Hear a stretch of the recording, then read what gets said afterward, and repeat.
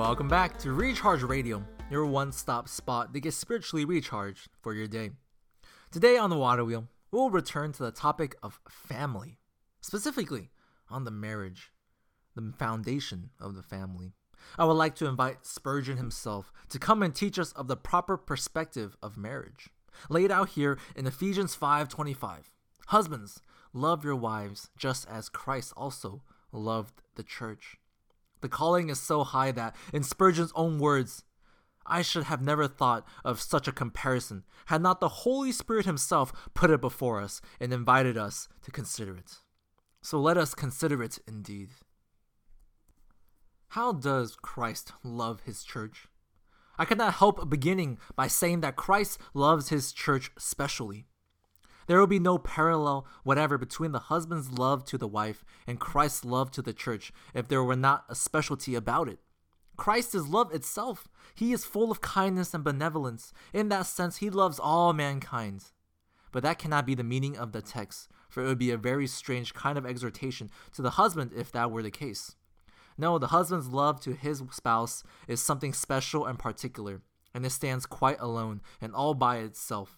He will be kind and benevolent and generous towards all. But that love which he lavishes upon his wife, he must give to nobody else in the world. It is certainly so with our blessed Lord, free and rich and overflowing in loving kindness.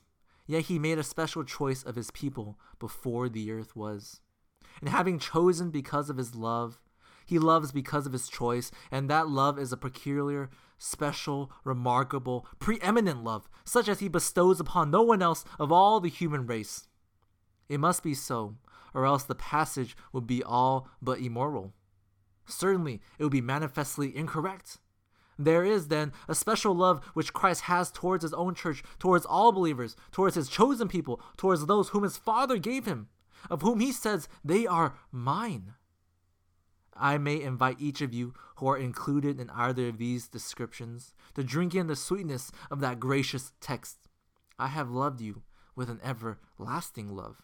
That means I have loved you with a special and peculiar and distinguishing love. As many of us as believe in the Lord Jesus Christ are distinguished by the enjoyment of a love which is all our own. Dear fellow Christians, let us never forget this amazing love. And as Christ loves us specially, let us feel that we are bound to love him specially. Let us give to him all our heart's selection, for he is a jealous Savior, and he will have all our love. So let us render it to him, not of compulsion, but with a joyous willingness. Love dies in the presence of compulsion. It will wear no chains except its own silken fetters. But it flies, oh how swiftly, on its own strong wings when once it perceived its beloved objective. Christ loves his church then, specially. As good John Kent sings, he loved the world of his elect, with love surpassing thought, nor will his mercy ever neglect the souls so dearly bought. And next, I ask you to notice, which is not always the case with regard to the husband and the wife, that the Lord loves his church unselfishly. That is to say, he never loved her for what she has, but what she is. No, I must go further than that. I see that he loved her not so much for what she is, but what he makes her as the object of his love. He loves her not for what comes to him from her or with her, but for what he is able to bestow upon her. His is the strongest love that ever was, for he has loved unseemliness till he has changed it into beauty.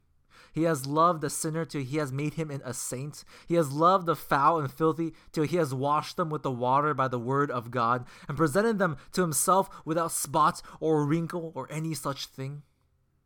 We love because of loveliness apprehended and perceived. But Christ loved because he would impart his own loveliness to the object of his choice. Even the best of men, doubtless, love in some measure from selfish motives.